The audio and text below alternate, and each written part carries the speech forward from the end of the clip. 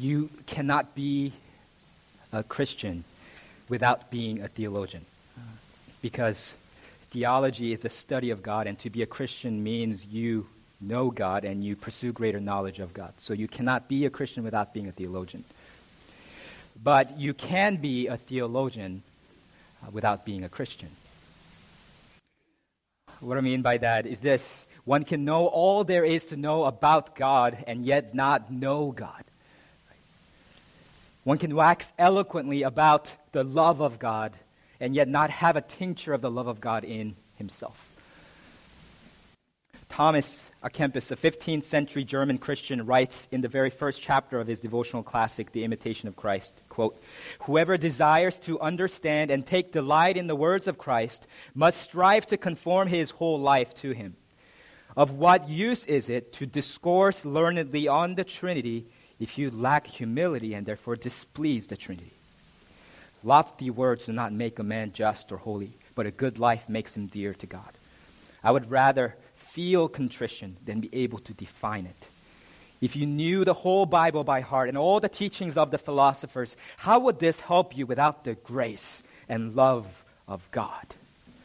Vanity of vanities, and all is vanity, except to love God and serve him alone." Some of the Corinthians had fallen into this trap, and they claimed great knowledge, but it was a deficient knowledge that did not produce love and good works. So it was a knowledge that inflated their pride, but deflated their love for one another. So in this passage, Paul teaches them that love, not knowledge, is supposed to be the basis for Christian ethics, how we behave toward one another, and reminds them that those who have been saved by the self-sacrifice of Christ should build one another up with self-effacing love, not self-inflating knowledge. And that will be my 3 points. The first point will be self-inflating knowledge in first 6 verses, self-effacing love, verses 7 to 10, and self-sacrificing Christ in verses 11 to 13. Paul begins in verse 1 with the phrase, "now concerning," which is now the third time that Paul has used the phrase to indicate a new topic that he is addressing. And this time the issue concerns food given to idols, food offered to idols. So within the Roman Empire, various cultic festivals and family celebrations were regularly held in pagan temples. And so usually when they have these celebrations and festivals, an animal would be sacrificed to the idols, and then they would be divided up and served to the masses in the temple's dining halls. For Gentile Christians in particular who had converted from their pagan background to Christianity, there would have been enormous pressure, social pressure and family pressure to partake in these cultic festivals and family celebrations, especially, for example, if it happened to be a wedding of a relative happening in this pagan temple, right, with the sacrifice taking place. So the Corinthian believers had written to Paul about this matter, about eating food that was sacrificed to idols on such occasions. And evidently they had insisted that they had the right to eat such meat at such festivals. And their justification was this: all of us possess knowledge. That was their justification. The word knowledge is a key word that occurs throughout 1 Corinthians. It occurs 9 times, 4 times in just this chapter. And it's related to other key words that occur again and again in 1 Corinthians, words like speech, wisdom, right? And Corinthians were, as we know from the previous 7 chapters, they were people who boasted in their words of wisdom, lofty speech, and so-called knowledge. And Paul contrasted his own approach to ministry from their perspective in chapter 2, verses 4 to 5 this way: "My speech and my message were not in plausible words of wisdom, but in demonstration of the Spirit and of power, so that your faith might not rest in the wisdom of men, but in the power of God." Right? The Corinthians believed that they had received special knowledge from God that set them apart from other believers and made them better than everybody else. And because of that, they disdained even the Apostle Paul himself and his teachings, thinking that they possessed superior knowledge than he did. So this passage here is another instance of their misguided, prideful knowledge. And Paul roundly rebukes them. Read what he says. "This knowledge puffs up, but love builds up." Paul's not saying here that knowledge is bad or that it is unimportant, right? Notice the translators put quotation marks around the word knowledge to help us with that. The knowledge that the Corinthians are boasting of not true knowledge, because it's not grounded in love. And such knowledge all it does is inflate people with pride so that their heads swell up like a balloon, right? And that's the image that Paul uses here. It makes them puffed up, full of hot air, having big heads but no heart. And such knowledge destroys people, Paul says in verse 11. In contrast, love builds up. Instead of inflating people, making them more vain and empty, love edifies people, builds them up, helping them to grow in a more substantive way. Paul explains this further in verse 2. If anyone imagines that he knows something, he does not yet know as he ought to know. Right? Paul said earlier in chapter 3, verses 18 to 19, let no one deceive himself. If anyone among you thinks that he is wise in this age, let him become a fool that he may become wise. For the wisdom of this world is folly with God. Right? So the Corinthian believers, they valued worldly wisdom over the message of Christ crucified, over the good news of Jesus Christ. And because of that, even though they were convinced that they were wise, they were in fact fools. In a similar way, those who imagine that they possess some kind of special knowledge that puts them a notch above everybody else, they do not yet know as they ought to know. Because true knowledge of God always begins with acquaintance with God, relationship with God. And when we encounter God, it produces in us humility and submission. Right? I mean, if you read through the Bible, people who encounter God, meet Him, they don't, strut around with their chests sticking out and their heads up, held high. They prostrate themselves on the ground and say, woe is me, because they're overwhelmed by the exceeding glory of God and their exceeding unworthiness to face Him. So all true knowledge of God begins with that kind of humility, because that's where true knowledge is. But Paul continues in verse 3.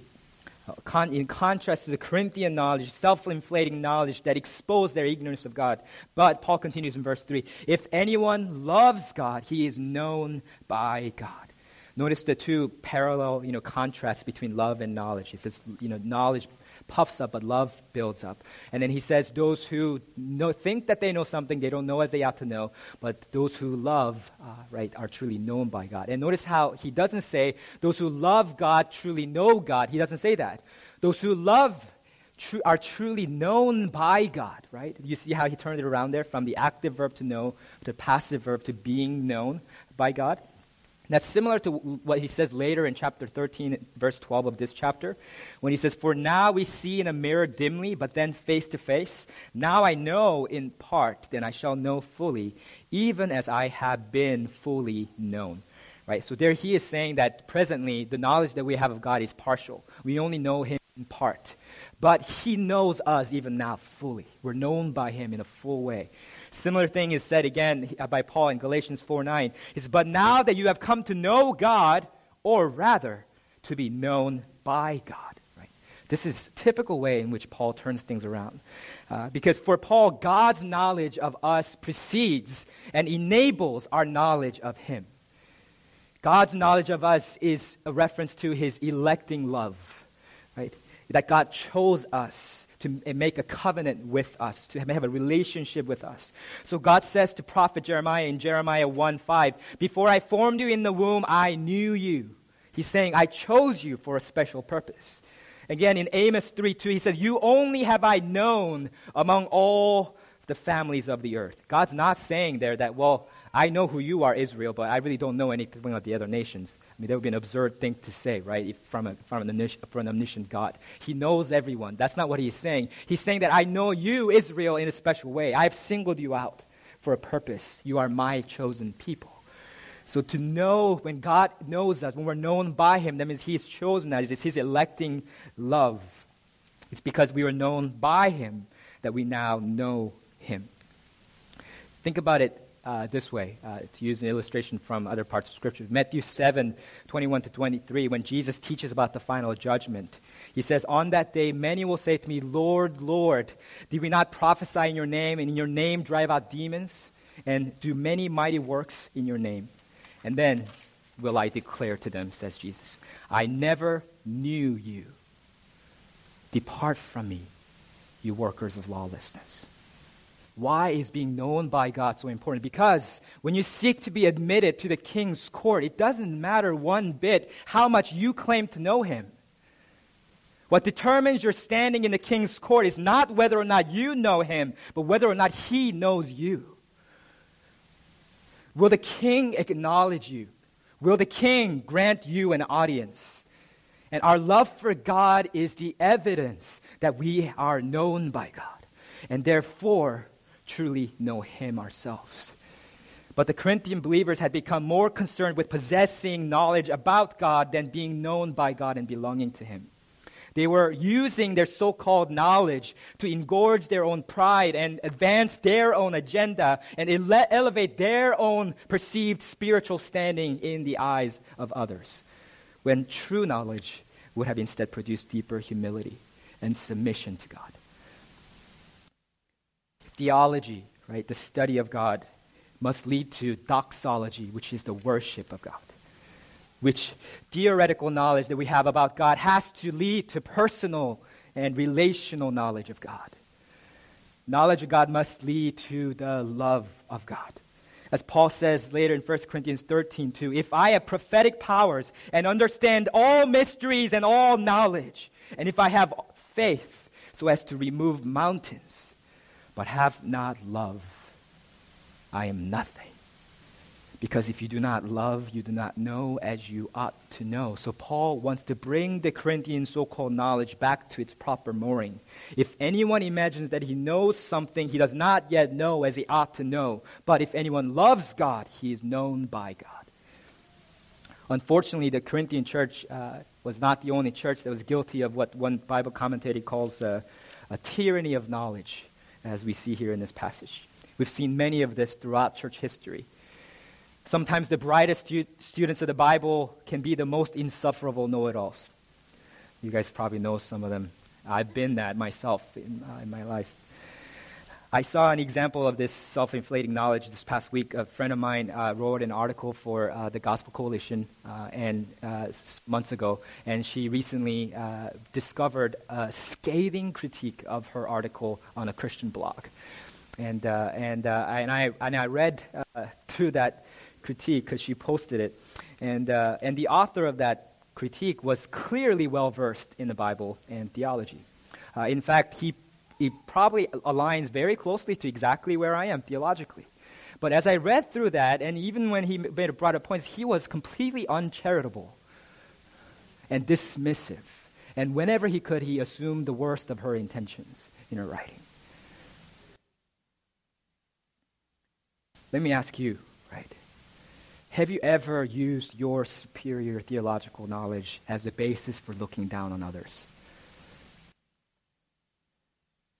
When you meet a fellow Christian, do you always try to see how you measure up to each other in terms of your spiritual history, your Bible knowledge, and theology, so you can establish yourself on the totem pole? Do you ever engage in theological one-upmanship in your conversation with other believers? If your knowledge of God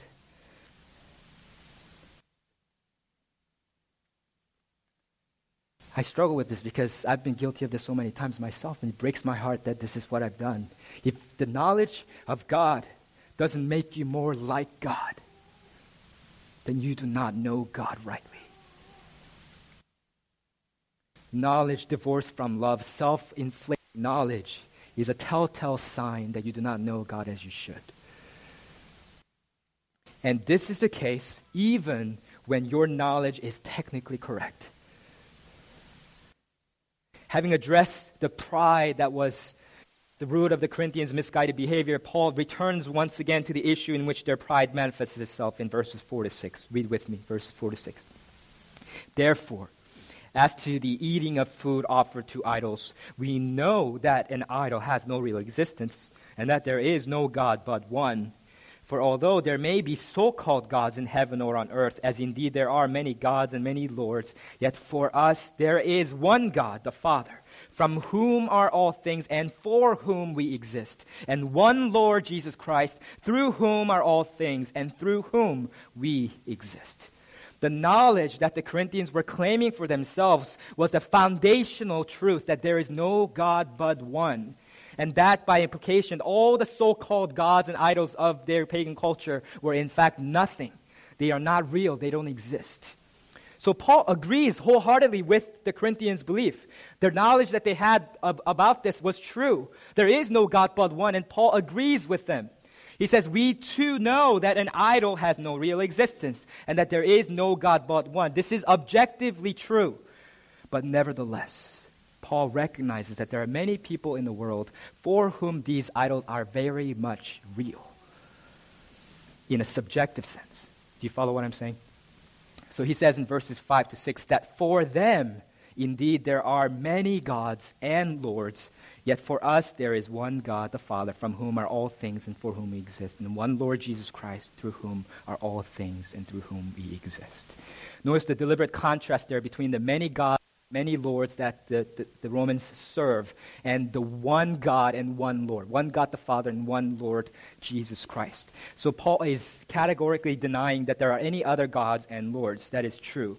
And that's a powerful Trinitarian statement, actually. This is one of the earliest books in the New Testament. It was written around 55 AD. And so this is, and it already, alongside God the Father, the one God, Paul affirms Jesus Christ as the one Lord. And Paul has no problem simultaneously affirming that there is one God and one Lord, and at the same time that there's no God but one. Right? So this is the doctrine of the Trinity, that God is triune, that He is three in one, that there's one divine essence but three divine persons. This wasn't a doctrine that was made up later and added to Scripture. And of course, the Holy Spirit's not mentioned here because Paul's, using the parallelism of the many gods and many lords against one God and one Lord. But he includes the Holy Spirit later in the Trinitarian formula in 1 Corinthians 12, 4 to 6. So though they are one God, the Father is not the Son, and the Son is not the Father.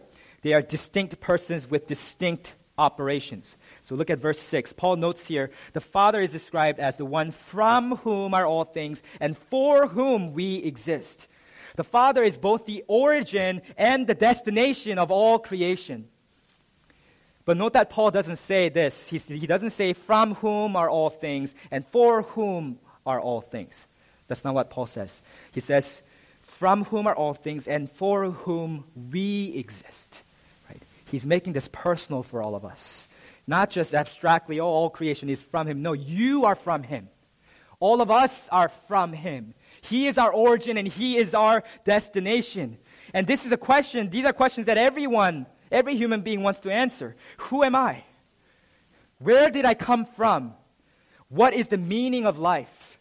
What is my purpose? And apart from God, you search for answers to those questions in vain. We have the answer. The Word of God tells us here that we are from God the Father and we exist for Him. Every Christian in this room will tell you that it's only when you renounce your own sinful ways and surrender yourself to God that you truly come to know yourself and find your true identity. It's only when you give your life to God and live for Him that you find true meaning and fulfill your ultimate purpose in life. If you're not yet a Christian, I plead with you.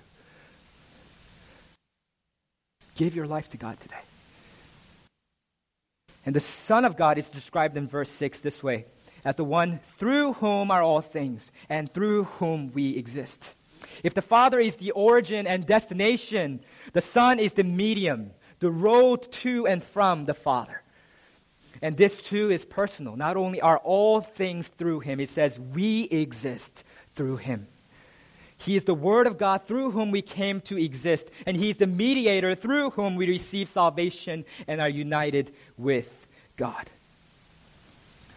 I've used this analogy before, but if you think of receiving a gift from someone, right? There's a giver, right? And there is the deliverer, and there is the gift itself.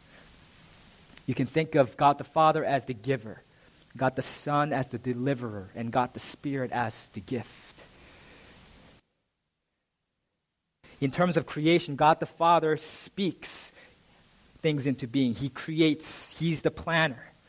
And God the Son is described in Scripture as the Word of God that proceeds from the Father to bring all creation into being, to accomplish it.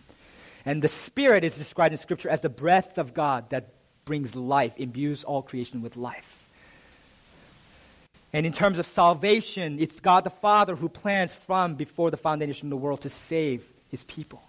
And it's God the Son who is sent by the Father to accomplish that by living and dying on the cross and rising again from the dead.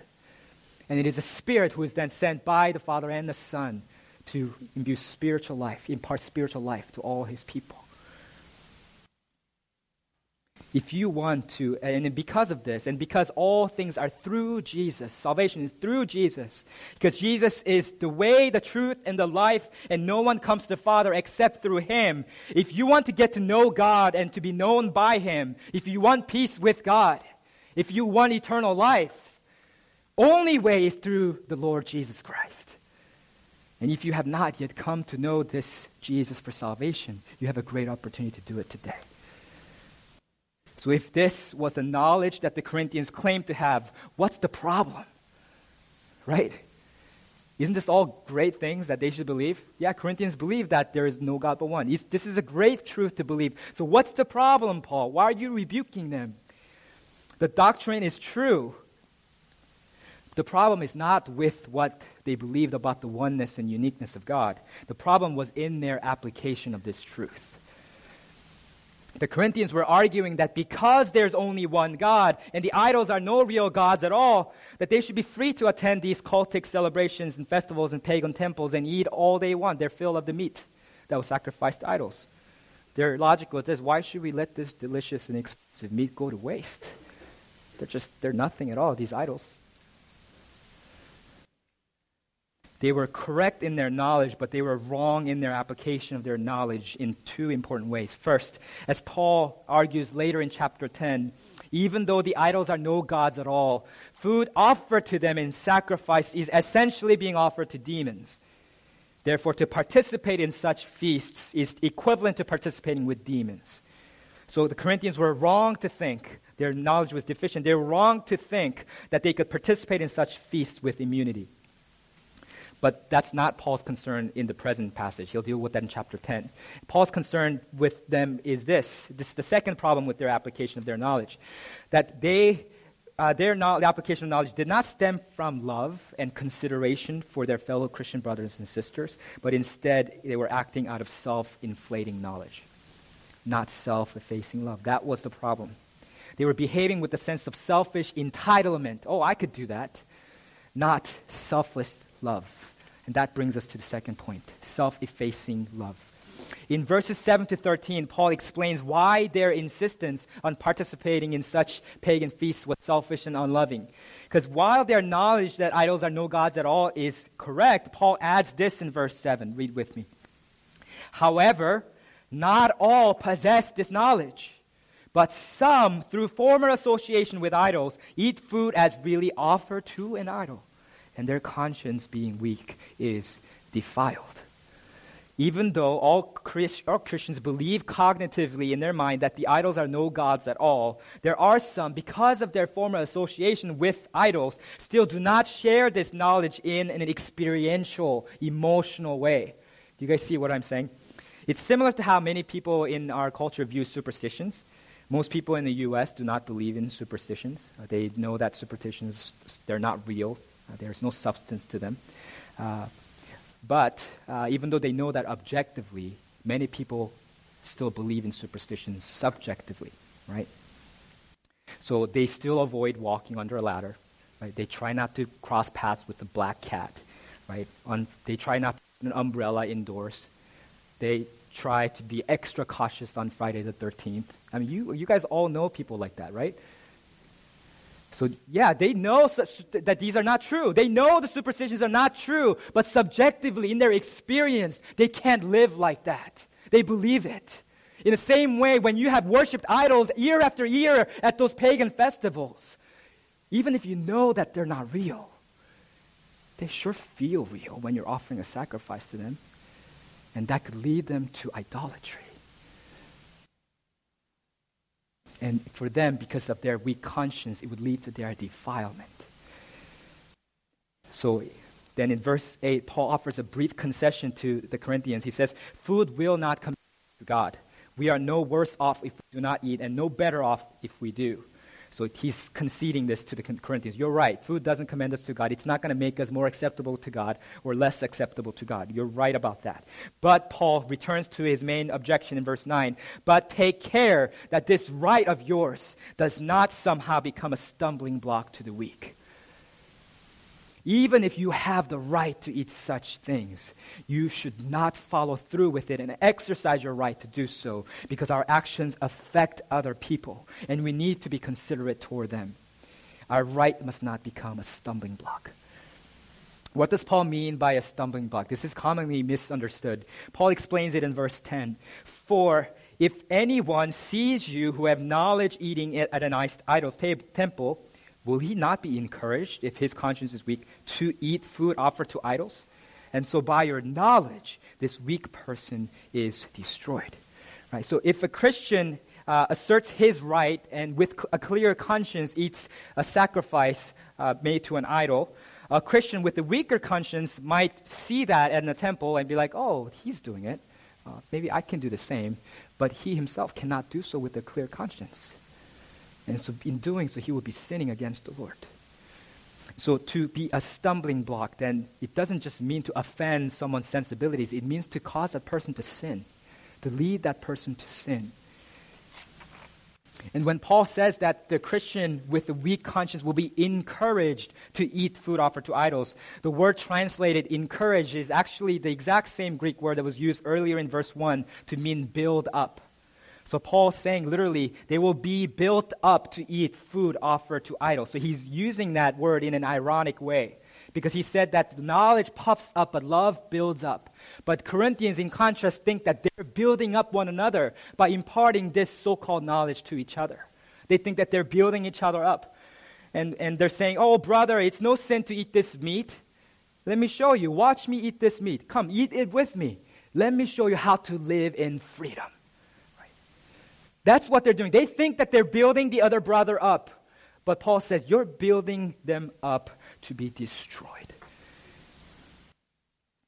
Because they might be led to idolatry and apostasy. They thought they were building them up. They thought they were being constructive, but they were just being destructive. And how selfish and self-centered is what they're doing. Because Paul says in verse 12 that by doing this, what they're doing is sinning against their brothers and wounding their conscience when it is weak. It's the strong that should accommodate themselves to the weak, not the other way around. Instead of bearing your weaker brother and covering up his weakness in love, you are wounding him while he is weak, as a predator would do. How selfish is that? This seems to be a recurring problem for the Corinthians. Because remember that one of the Corinthian slogans is, all things are lawful for me. Right? Paul quotes that slogan twice, in chapter 6:12 and chapter 10:23. And in both instances, he sharply qualifies their slogan by saying that while all things are lawful, not all things are helpful. And Paul's addressing the same idea here. Yes, it might be lawful for you to do that. It turns out that it's not even lawful, as we find out in chapter 10, because they're participating with demons. But Paul's saying, let me grant you that for the sake of my argument. Okay, let's say that it's lawful. Even if it's lawful for you, is it helpful for you to do that? Does it build up your other brothers and sisters for you to eat there? You might have the right to do it, but that doesn't mean that you should do it. And so this is the principle, the twofold principle. If you're not fully convinced that what you're doing is lawful and you do it anyway, your action does not stem from faith, and therefore it is sinful, right? That's what the weaker brothers were doing, right? But even if you are fully convinced that what you're doing is lawful, if what you're doing is not helpful for building up others and you do it anyway, then because your action does not stem from love for others, it is sinful. For the Christian, love, not our individual freedom, is the higher code. So Paul says in verse 13, it's so inspirational, therefore, if food makes my brother stumble, I will never eat meat, lest I make my brother stumble. Paul himself was willing to forego meet all together out of his love for other Christian brothers and sisters. He was willing to curtail his own rights out of his love, self-effacing love for others. This idea is probably offensive to a lot of you, right? You might say to yourself, why should I change how I live based on what other people think?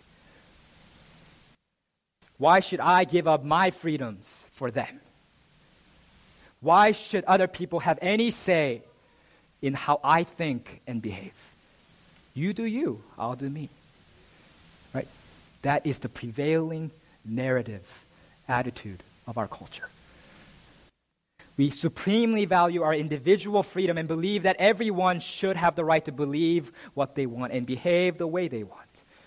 But as the renowned Canadian philosopher Charles Taylor insightfully observes, while our culture has uncritically adopted the truism that, quote, nobody should have the right to tell others what to think or how to behave, it is clear that to have any kind of livable society, some choices have to be restricted, some authorities have to be respected, and some individual responsibility has to be assumed. Unrestricted individual freedom, the idea that each person should be completely self-determining, is an illusion. No one who thinks and lives that way will be able to stay married for long. No person who lives and thinks that way will be able to function as a normal member of society. That kind of radically libertarian attitude toward human freedom destroys relationships. It erodes community. And the church is an intimately related and intricately interdependent community. It is described as the family of God. That's why Paul calls these people brothers. And if the family is to thrive, some individual rights must be restricted. If the family is to be built up, some individual rights have to be given up. But Paul doesn't demand this. He doesn't enforce this. He encourages each believer to do so voluntarily. For the members of the church, self-effacing love, not self-inflating knowledge, is the rule. It's not enough to be oriented inwardly toward yourself. We have to be oriented outwardly toward others. And Christian love demands that we forego our rights for the sake of others, not insist on our rights at the expense of others. And here's the reason why this ethic makes so much sense from a Christian perspective. That brings us to my final point, self-sacrificing Christ. Paul says in verse 11, and so by your knowledge, this weak person is destroyed. And who is this weak person? Paul continues, the brother for whom Christ died. This is not some stranger we're talking about here. It's your Christian brother, it's your Christian sister. Shouldn't you gladly give up your rights for his or her sake? And if he is a Christian brother, that means he is someone for whom Christ died. The one Lord Jesus Christ, the one through whom all things were created, that Lord Jesus Christ died for him. He died for her. Christ died on the cross for sins so that they might be forgiven and live. And when your God and when your Lord did this for him, you, a mere servant, you would selfishly and pettily insist on your trivial rights to destroy him. The height of arrogance, the height of ignorance and selfishness. When you do this, Paul continues in verse 12, not only are you sinning against your brothers, you sin against Christ. Why is this so? Because your Christian brothers and sisters belong to Christ. Because they are members of the family of God. Because by virtue of their union with Christ by the Spirit, through faith, they are parts of the body of Christ. So by sinning against them, the parts of the body, you are sinning against Christ himself. And look at how closely Christ identifies with his people. Jesus says in Mark 9:42, whoever causes one of these little ones who believe in me to stumble, it's the exact same word, it would be better for him if with a heavy millstone hung around his neck, he had been cast into the sea. What a fearful prospect. We should tremble at the prospect of leading any one of our Christian brothers or sisters into sin. Do you see how loved a Christian is by the Lord Jesus Christ? Take a moment to examine yourself. Is there anything that you are doing in your life that might lead others to sin? Are you wounding another brother or sister's conscience in any way? Are you leading a weaker Christian sister into sexual immorality and fornication by the way you show physical affection to your boyfriend or girlfriend? Are you leading a weaker Christian brother who was formerly addicted to alcohol back into drunkenness by drinking beer in front of him? Are you leading a weaker Christian who was formerly involved with Hinduism back into idolatry by going into a Hindu temple to do some yoga? Are you leading a weaker Christian into sin by watching TV shows and listening to music laced with profanities and vulgarities, which they themselves cannot watch with a clear conscience? Even if you can do all of those things with a clear conscience, are you just thinking about yourself, or are you thinking about your brothers and sisters? My examples might cause considerable discomfort to some of you, but let me ask you, if you're thinking to yourself, well, why should I care for them? Is your attitude that of the attitude of Christ? He is the sinless one, yet he died for our sins. He had a perfect relationship with God the Father, yet he was forsaken by him so we can be reconciled to him, restored to communion with him. We were his rebels, enemies. Yet Christ took the punishment that we deserved. And you can give that up for the sake of your brothers and sisters. See how Paul responds. Therefore, if food makes my brother stumble, I will never eat meat, lest I make my brother stumble. Let that be your resolution today. Let that be your attitude today. Far be it from me that I should make a brother or sister stumble on account of my indulgence. And if you are not yet a Christian, I hope from this passage you see the gravity of sin and the intensity of God's love for his people. First, the life of sin is a pathway to eternal destruction. You must stop being your own God. You must stop living for yourself and turn to the one God, the Father, from whom are all things and for whom we exist. You must stop being your own Lord, and you have to turn to the one Lord, Jesus Christ, through whom are all things and through whom you exist. Secondly, note the intensity of God's love for you. He loved us enough to die for us. Jesus Christ, the Lord of life, died the death that we deserved on the cross so that we might live the life that only he deserved to live. Christ has earned our righteousness. He has won our victory, and he has flung open the gates of heaven for you. Only if you would repent of your sins and believe in Jesus Christ for salvation. Don't wait until next week or next year. We're creatures who do not even know what tomorrow holds for us. You can be known by the Almighty Creator. You can know him personally, intimately. You can know him and have a relationship with him today. Stop spurning his love. Receive his love today. Let's pray together.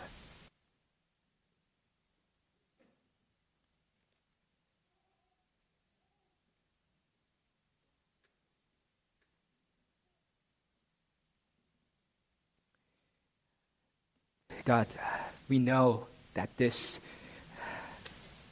truth, this principle that you enjoin on us, it makes no sense to the world. It makes no sense when we live with worldly attitudes. It only makes sense insofar as we take on the attitude of Christ, who, though being in very nature God, did not consider equality with God something to be grasped, but humbled himself.